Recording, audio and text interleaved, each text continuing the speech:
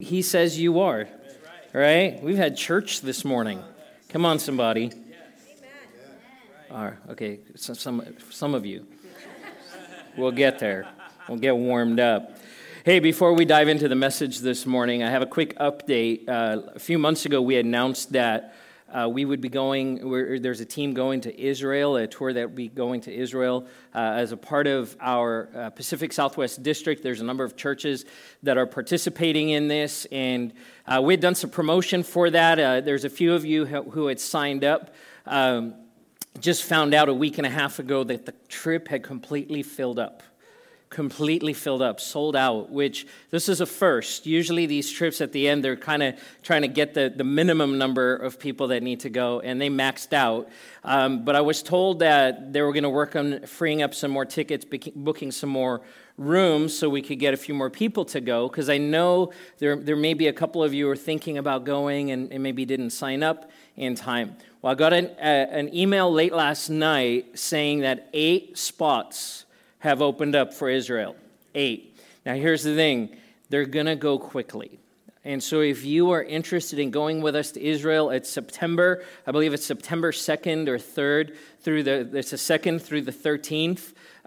So about a 12-day trip to Israel. The cost is right around $3,800, which for the length of trip and for the kind of trip we're doing is really, I know it's a lot of money, but it's actually affordable considering what that is. I believe we have 8 people who are currently going from the trip, from the church on that trip. But we have the information. If you are interested in going, if you'd like to sign up, I would suggest that you do that today, because I think there's like 3 other churches that are making the same announcement right now.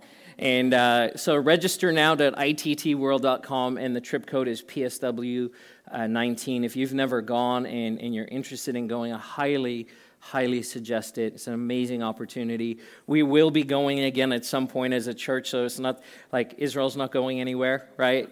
But there's an opportunity for us to be a part of this. So I thought I would throw that out there this morning. So take a picture of that if you need to, or write that down, or if you want to talk to me after. If you have any questions, let me know afterwards, and I'd be happy to answer those for you. All right, here we go. We're diving into the Word this morning. I want you to open your Bibles to Psalm 23 and Ephesians 3. So the 23rd Psalm and Ephesians 3. The title of my message this morning is Overflow. Overflow. God has called us to lives that overflow, that are abundant, that thrive. This is what God has called us to. This is what He wants for us. Paul writes in Romans chapter 15, verse 13, he says, "May the God of hope," say God of hope, God of hope, "fill you with joy and peace as you trust in Him, so that you may overflow with hope by the power of the Holy Spirit." Isn't that good? Okay. I'm just going to guess that you're processing and you're meditating on it. May the God of hope fill you with all joy and peace. Who wants more joy in their lives? All right. Who wants more peace in their lives? Okay, good. We're coming alive. This is good. As you trust in Him, so that you may overflow with hope. I tell you what, you don't have to look far to realize we live in a world that doesn't have a lot of hope. We are surrounded by people who feel hopeless. Maybe even you this morning are sitting here going, "Yeah, Pastor Barry, that's me. I'm not feeling a lot of joy, I'm not feeling a lot of peace, and I'm not feeling a lot of hope in my life right now." Maybe you're like, "That's why I'm at church this morning, because I need a little bit of that." I'm glad you're here. It's good that you're here in the house of the Lord to hear this, that God wants to fill your life with joy and peace so that you would overflow with hope by the power of the Holy Spirit. You see, we live, as believers, we live Spirit-led lives. That we're supposed to walk in step with the power and the direction of the Holy Spirit every day of our Christian walk. And it's not this kind of confusing, ethereal, out there, nebulous concept. That the Holy Spirit is very practically and very presently wanting to speak and pour into our lives every moment of every day. But how many of you know that sometimes life can get in the way? Right? Stuff can get in, jobs can get in the way. Relationships and things and stuff and money can get in the way. So I've got a question to ask you this morning. How are you doing? How are you doing? We say that all the time, don't we? Hey, how you doing? And it's that moment where you go, do I answer honestly? Right? Or do I put on the fake self? Good. Blessed, brother. Right? If we put some Christianese on it. Walking in the goodness of God. Now listen, if you are, that's great. But if you're not feeling that, that's not okay. Not because you're lying, but because there's something about that undermines the joy and the hope that the Holy Spirit wants to pour into us to begin with. So the question is, how are you doing? I love that in our culture and even around the world, the kind of the pat answer to that is fine. Fine is neither great and thriving or I'm just fine, right? It's kind of read between the lines is don't ask me any more questions. Don't press in a little bit deeper. But the problem is that when we don't answer that question, we also don't answer the next question, which is this: how am I doing? To slow down enough to ask ourselves, how am I doing? And I think part of the reason we don't ask ourselves that question is we kind of know the answer already and we don't want to really go there. Because I'm already feeling kind of empty. I feel kind of hopeless. I feel like I don't have a lot of joy, so I can't really go there. So I've just got to keep moving. Right? Just got to keep moving. Just get through this day so I can just get to the next day, to the next day. And there are people who live their lives just looking forward to the next vacation. I'm just working and getting by so I can get to that 7 days or 5 days that I get to go and just put my feet up and do nothing for a few days, and then I'll come back to the grind and do it all over again. There are people who are working just simply to get to retirement. Just trying to survive. But this is not what God has for us. It's not His design for us. So when you ask that question, how am I doing, you need to be able to gauge that response or put some definition to it to understand what's going on inside of you. It's been a little while since I used a good car illustration, so here we go this morning. One of my cars a couple of weeks ago, the dashboard lit up like an orange Christmas tree. It was like, you know when the check engine light comes on, right? And you're like, okay, that's not good. But when it's the check engine light, and in my case it was the ABS light, the traction control light, the brake light, and the transmission fail-safe light, all came on at the same day, right? And you're going, this is not good. So I pulled up the user manual and I looked up and it said, these are just warnings. The car is still drivable. The transmission went into this fail-safe mode where it was shifting really hard. It was kind of clanging in and out of gear. It wasn't very comfortable. But the manual told me it's okay to keep driving. And I was like, okay, that's good to know. But I knew that something was not right. And there was these lights that just reminded me constantly, something's not right. You better do something about it. You see, the car at that point was still drivable, but if I didn't take care of it, at some point, those warning lights would lead to disaster. Either to the car just completely dying and not starting, or it dying in a place like if I'm driving down the 210 freeway and the transmission gives out, who knows, that's not a good thing. Now I'm putting lives at risk, my own and those of the people around me. And so we have to pay attention. We get this in our cars. If the lights come on, maybe you don't get this, so here's a little PSA for you this morning. If the lights come on, they're on for a reason. get it checked out. So if you take your car to a mechanic, they're going to plug it into a computer that's going to read those codes, because all of those lights come on and they kick out these codes, and they would read those codes and then systematically go through and troubleshoot and say, what's the issue? Why is this warning light on? And then they would give you a really large estimate of what it would take to fix it, right? All throughout the car and through the motor and the transmission, there's these sensors that are built in that detect when things are not functioning. They detect temperature. They detect how much fluid is flowing in a particular system. They detect electronics and all of these. And when something goes wrong, those sensors send an alert to the computer that says to the dash, hey, put that light on. We need help. Probably the one we're most aware of is the fuel gauge, right? That's the one where you recognize when that little orange light comes on, you got to start looking for a gas station, because eventually you're just going to run out of gas. You go through a process of diagnosing so you can determine what needs to happen next. Well, just like my car, God has given us an ability to detect when things aren't well, when things aren't going right. And I know this in my life and in the lives of so many people I've had the privilege of pastoring, and in our culture as a whole. We tend to ignore the warning signs and think, I'm okay, until we hit a wall, until we crash.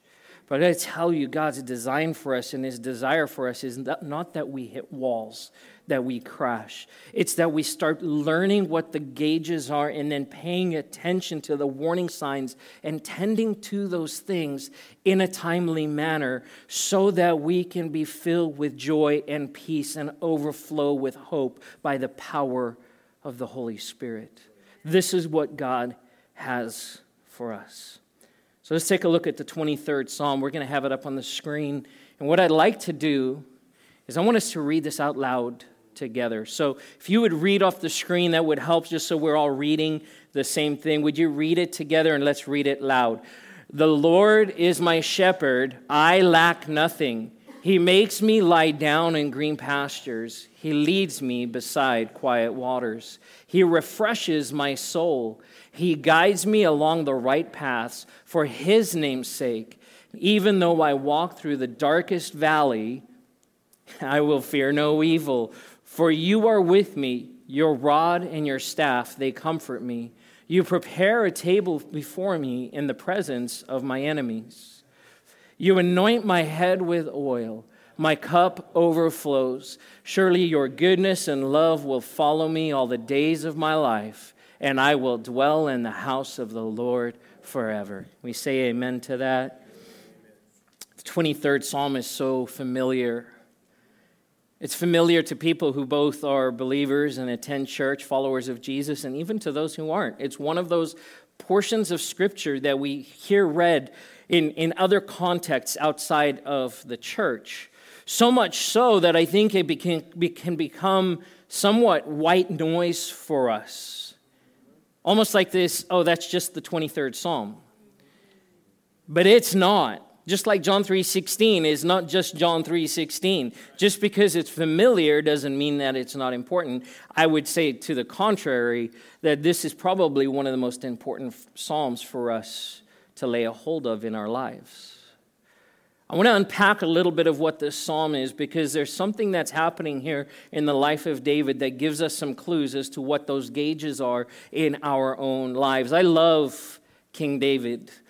I love his example. I love that he was called when he was young. I love that there were issues in his life. I love that his calling to be king and the anointing of him as king and the actual coronation ceremony, that there was a gap there. Because I can relate to that. Like sometimes God will say, "Here, I have something for you," but it doesn't happen right away. Anyone know what that's like? Anyone living in the midst of that, right? David was about as real as you get in Scripture. And so many of the Psalms that were written by David were not like flowery, like sweet, syrupy, just everything is awesome, right? I watched the Lego movie this week, so right? In fact, the second one, everything's not, I don't want to, no spoiler alerts. Everything is awesome, right? This is not David. You read the Psalms. There's a section of Psalms. They're called the bloody Psalms. Because David's going, everything is not awesome. This really stinks and life is really hard. God, where are you? But it's always tempered with him turning and then praising the Lord.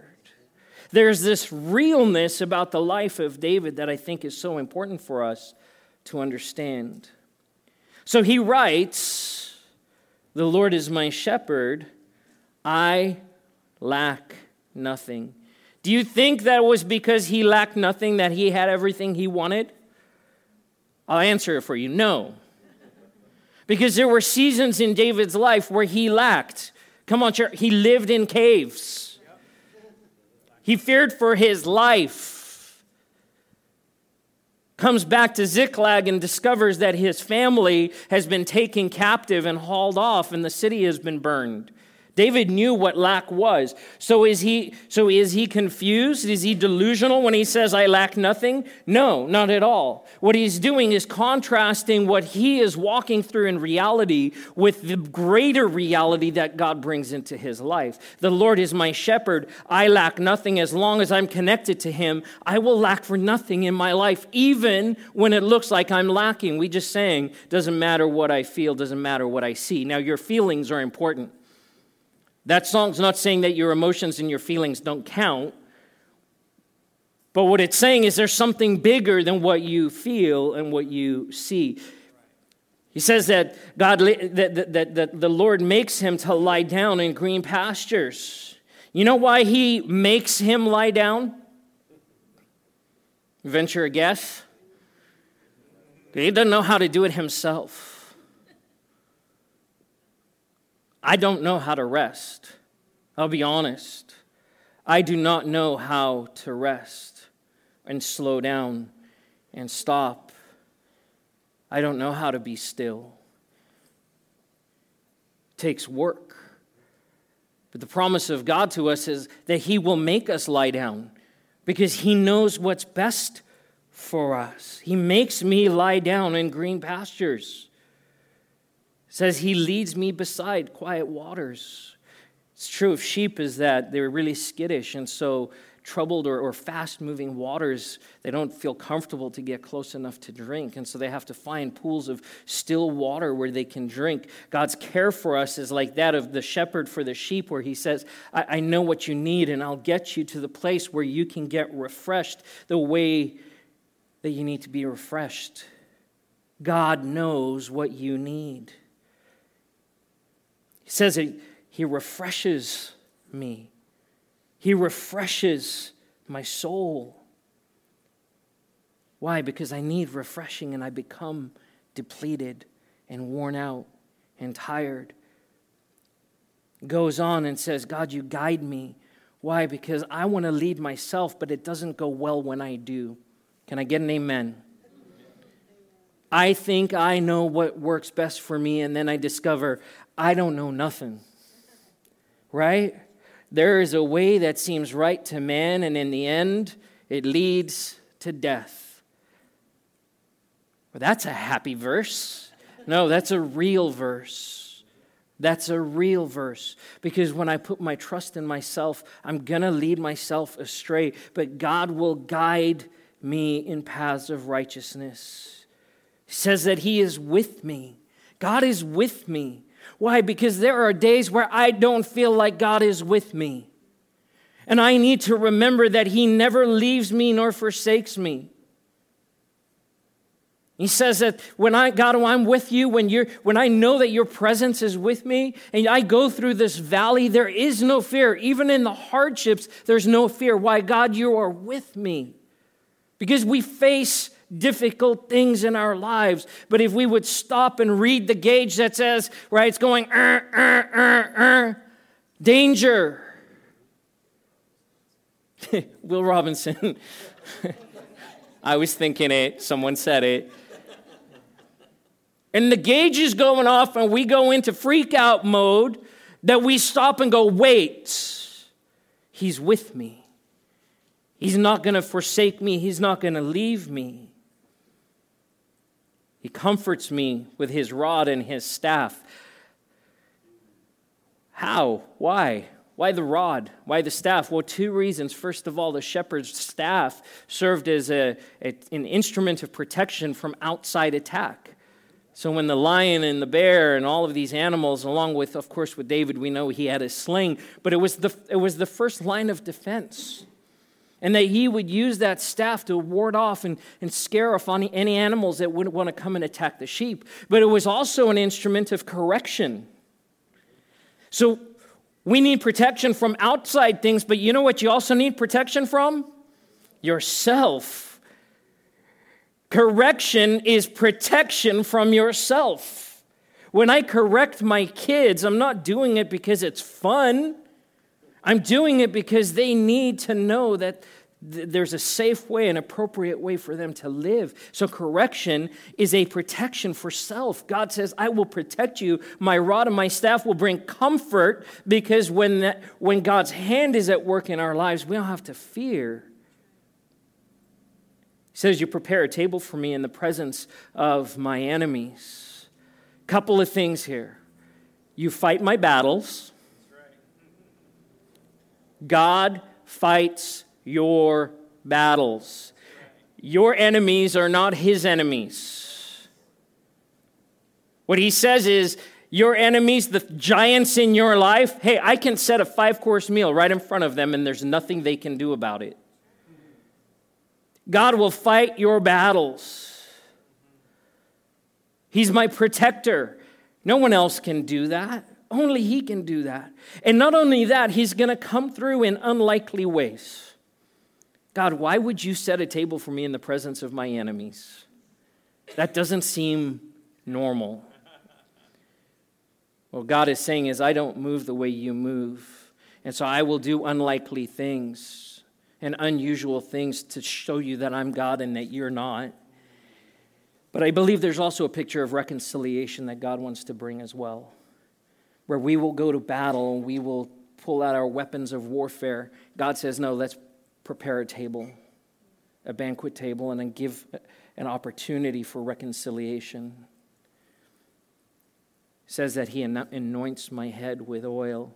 A couple of things here. The anointing is indicative that you've been set apart. David was anointed as king. This had very real meaning to him. And Samuel had come and gone through all of Jesse's sons. And God says to Samuel, I don't look at the outward, I look at the heart. And Samuel has to say, Jesse, do you have any other sons? Anyone else? Right? It's ridiculous. Did you forget about any of your kids? Oh yeah, there's Davy. David's out in the field, let's bring him in. And God says, this is the one I've chosen. And so Samuel anoints his head with oil and says, you are chosen, you are set apart. Right? And his brothers are like, he's just a kid. God says, no. He's my anointed one. God says he anoints your head with oil. He has chosen you and he has set you apart. The other thing that anointing does is it lifts your countenance. When we read in Scripture, when someone had been in a season of mourning, they would take off the sackcloth and the ashes, and that they would take food and that they would be anointed with oil, and it would give them this glow, right? That would show to people, hey, I'm in a good place. God anoints. And then after all of this, after all of these things, after all of these wrestlings in the heart of David and these reminders about who God is in his life, he says this, my cup overflows. My cup overflows. So let me ask you again this morning, how are you doing? How are you doing? As I read through these, as we kind of highlight the contrast between these, how is your heart? How is your soul? See, God's desire is that we be overflowing and thriving. And know this, that overflowing is not the absence of trouble and hardships and struggles. It's knowing and going back to the source of my life.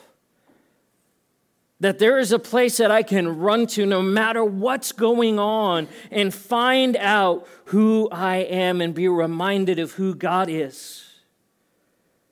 See, we need to learn to read our gauges, to understand what's going on in our lives so that we can respond appropriately. I want to sketch some things for you this morning.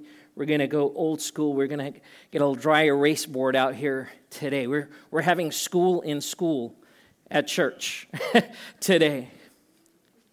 See, my question would be in follow-up to how are you doing? I would ask this question: what fills you and what depletes or drains you? Because every one of us gets filled and drained in different ways. So if you imagine your life being a vessel, a container that's open at the top, and then let's say down here there's a spout. And that daily there's things that are coming into your life that are going to fill you up. And so maybe your level's down here and it'll start coming up. But throughout your day, there's stuff that's happening that's causing you to be depleted. So practically, this is, hey, my time, of course, we have to, with spiritual disciplines, I'm going to be in the Word. I'm going to worship. I'm going to pray. And all of these things, being in the presence of God, and I'm going to fast. And that's all stuff that's going to replenish us and bring up that level of our lives. But there's things that deplete us, that wear on us, that cost us. There's stress. There's strife. Maybe it's a relationship. Maybe it's your neighbor, right? Maybe it's your finances. Maybe it's just simply, hey, I've got to go to work every day and I'm tired, and it's not necessarily a bad thing, but it's going to cost you. At the end of the day, you're tired. For me, as a pastor, one of the things that fills me is ministry. And one of the things that depletes me is ministry. Right? You see where I'm going with that. And these don't have to be horrible negative things. I put gas in my car, and as I drive my car, that gas is used up and it's turned into energy, right, through the process in the internal combustion engine. But at a certain point, it runs out. Right? This is the big dilemma of our time. How can we come up with an infinitely renewable energy source? We're not there yet, right? So I still got to pull up to that pump. For some, it's plug it into an electrical outlet. But even with an electric car, you still have to put something in, because in order to move forward, there's stuff that's going to be going out. But here's the problem, is if we don't have the gauge, you see on my dash, right, there's a gauge that looks like this. And there's a little needle that points to where my gas level is. Our lives should have these markers, these sensors, these sensitivities we have to understand where we're at. Now, it's not going to be as accurate as a gas gauge, but you know when you're doing good and you know when you're not doing good. Am I right? One of the codes that came up on my car showed that when my gas tank got really close to empty, and there's a sediment that had settled on the bottom. And when the gas got low enough, that sediment got stirred up, and one of the sensors in the fuel pump picked up that there was a blockage. Now, when the tank was full, that sediment didn't make a difference. But when it started getting empty, all of a sudden, it got stirred up and became a problem. So we talk about what fills and what drains. Ignatius of Loyola said this: what are your consolations, let me spell this correctly, and desolations? I think one of the things that we struggle with as charismatics is that we just want to declare the goodness of God. God is, and He is. But we default so much to rah, rah, rah. And what we don't tend to do is sit in our desolations, in the things that have drained us, those places where we feel depleted, and say, God, I'm struggling. I'm having a hard time. We need to be able to identify, like I said, I pray, I worship, I read the Word. But there's other things. There's things that fill me. Time with my family. And it's not just time with the weather being cold as it's been. We've got a fireplace and we've gotten firewood. And so Megan and I have been playing cribbage in front of the fireplace. And it's just fun. It fills us. We've recognized that just sitting and watching TV at night doesn't. Maybe a little bit, but it's not face-to-face time. And so we've recognized, hey, we need to do some time with family. Maybe for you, it's hiking, being outdoors, reading. And you can continue to fill that in. To be able to stop during my day and even my week and say, hey, how am I doing this week? Is what's coming in more than what's going out? Because we understand this, if there's more desolation, if there's more draining, if there's more going out and not enough coming in, what's going to happen here? It's going to reach a point where I've got nothing left to give. I've got nothing left to give. Here's one of the things I believe. This is just a broad observation and based largely in my own life, but I see this in the church in America, is that we tend to hover spiritually and emotionally in our souls right down at the bottom. And so we keep reaching these crisis moments or these points where we're like, okay, I better do something to get filled up a little bit. But we live at this constant state of tired. Right? When people say, I'm just tired all the time, what they're expressing is not so much a physical tiredness, it's an emotional tiredness. My soul is tired. There's a light on the dashboard of their life that is saying, you're not okay and you need to do something about it. So what do? We drink a Red Bull. Right? No. Yeah, it might mask it a little bit, but it doesn't actually refresh and replenish. It depletes. Now let's go back to what God says in the 23rd Psalm. He says, your cup overflows. And here's the beautiful thing about what God wants to do. This is a limited outpouring. I can only give so much. The bottom's not open, because then whatever goes in would just come out. And so we have to be able to regulate how much we're giving. I'll tell you this, like for me, I know I can only have a certain amount of counseling appointments in a week. I love counseling, but it costs me. And so I know that if I just fill my week back to back and I'm just sitting with people constantly through the week, by the time I get to the end of the week or by the time I go home at night, I've got nothing else left to give. And so I have to regulate that in my life. And so we not only need to be aware of what's going out, but we need to start making sure that what comes in is more than what's going out. So that at the end of it, this level isn't hovering down here, but it starts overflowing. And I want you to notice something, is that when my cup overflows, my ability to have an impact for the kingdom of God increases. Because now it's not just this, but now it's the full 360 of my life where this overflowing is happening. And it's not even that I'm having to work as hard at it. It's just happening. As the Spirit of God is doing something inside of my life as He pours in to who I am. Ephesians 3:16 through 19. Paul writes this, I pray that out of His glorious riches, I love that, glorious riches. God is not lacking. God's not up in heaven looking down on earth from a distance going, oh, I don't know what I'm going to do about that. I don't know how, that's a tough one.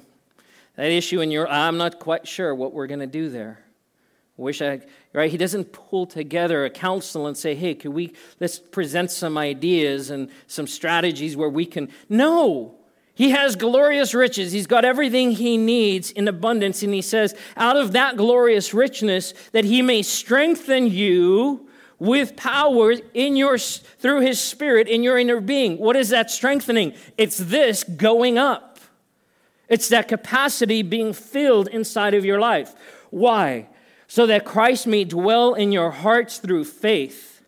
And I pray that you, being rooted and established in love, may have power, together with all the Lord's holy people, to grasp how wide and long and high and deep is the love of Christ. As this vessel expands, God's ability to fill it is constant. Because his love is so high and so wide and so deep and so broad that as we grow and as we are conformed to his image, he will just pour more and more and more and more into our lives. He goes on to saying, to know, say no. Caught you off guard. Say no. To know the love that surpasses knowledge. This is a huge key for us. I was talking to someone this week who gave me the whole, I don't trust emotions. It's not about emotions, feelings. Christianity is not about feelings. It's all about what you know. Paul disagrees. Because my knowledge is limited. It is a part of who I am. I have intellect. I have emotion. I have a physical body. Can't spell, though. See, still. I have a physical body. I have relationships. Right? I have all of these things and more. And that I am the sum total of all of these things. In psychology, it's called being an intact or a whole person. I'm all of these things. So if I, as a believer, now come and say, hey, emotion has no place in that, I have now ruled out a whole set of gauges in my life that help me understand how I'm doing. Can I just tell you that's not healthy? In fact, it's dangerous. I was in a training session this week, and the facilitator made this comment. There's a lot of pastors who are good at ministry, but not good at being a Christian. There are a lot of pastors who are good at ministry, but they're not good at being Christians. Why? Because if we start neglecting aspects of this, man, we can put on a good show. We could even convince ourselves to a certain degree. But at the end of it, when the tank runs out, and there's nothing you can do about it. But God's not called us to live depleted, empty, barely making it kind of lives. Everything about his word says, hey, I want you to flourish. I want you to live in abundance. I want you to overflow. I want you to thrive. This is what God has called us to. So this love that surpasses knowledge, I can't just put my mental faculties into place and say, well, how do I evaluate this? To simply say, how am I feeling? One of the things that my wife and I love to do, that Pastor Megan and I love to do, is just say, hey, how are you doing? One of the tools that we were introduced is simply this. What makes you mad? What today made you mad, glad, sad, or anxious? I'll write those down. Today, what made you mad? What made you glad? What made you sad? And what made you anxious? Just a tool that we use to go, hey, here's what happened in my day. This is how that made me feel. It's filling out this list of consolations and desolations.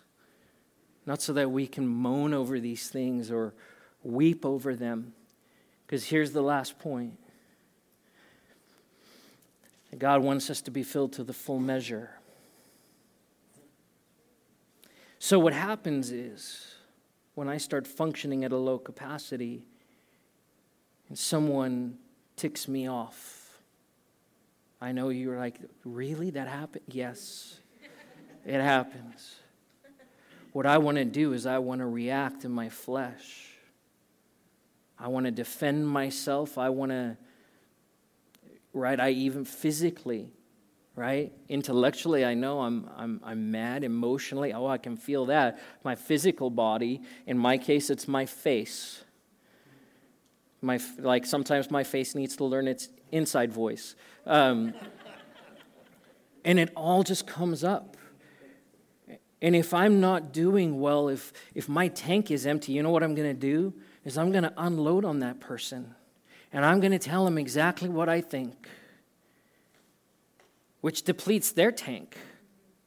Now we're both not doing good. You know the better thing and the way to use this tool or to even daily write down and say, Lord, for Ignatius, he wrote about the prayer of Examen. Lord, I'm going to stop and just pray and ask you to reveal where am I doing well? Where have I seen your hand at work in my life today? What can I praise you for? And to list those things out, but then to say, but God, what are the desolations? What are the places where I felt further away from you and not closer to your presence today?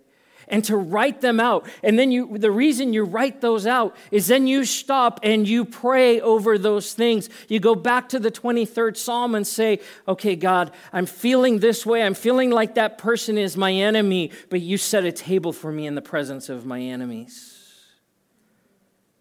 Right? God, I feel like this battle that I'm fighting, I don't know how I'm going to get through, but you guide me through the shadow of the valley of death. And you comfort me. And you start praying over these things that drain. And you know what ends up happening? It just flips right around and starts filling you right back up.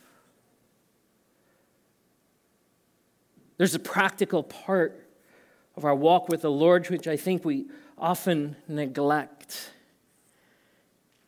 I want to encourage you. Take time today. Find a place in your journal, on your phone, and just ask yourself, what are my consolations? What are the desolations? Or use the mad, glad, sad, anxious. What is it today? What is it this week that's made me mad? Well, Pastor Barry, the joy of the Lord is my strength. No, God's okay if you say to him, God, this really ticked me off. David did it. That's why we have the Psalms written the way they were. Oh God, where are you? My enemies are at my heels. They're trying to destroy me. I don't feel your presence.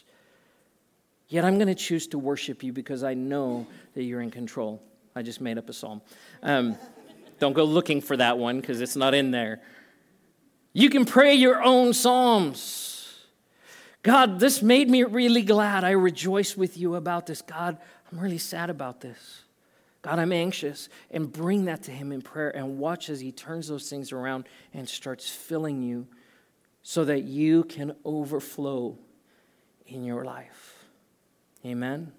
Let's stand together as we close. Would you take 20 seconds? Let's just do 20 seconds. We're going to have just silence before the Lord. Let's get that over. Just 20 seconds before the Lord. And maybe already stirring in your heart is a list. As I've been talking, there's been things that you're going, okay, yeah, I feel that. Let's just bring that let's take the opportunity to go before the Lord and present those things to him before we close.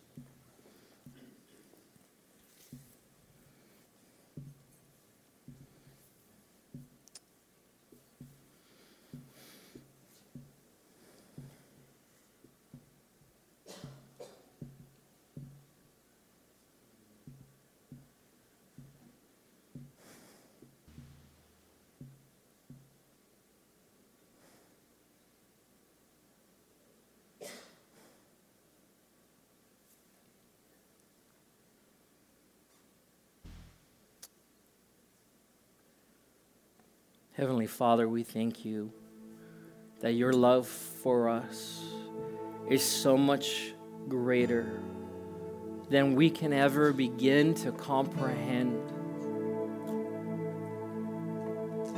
That you see us, that you know us, that you walk with us, that you protect us, that you provide. God, that you are our all in all. You are everything to us. God, I pray that we would be a people who stop daily to take stock, to evaluate, to simply say, God, how am I doing?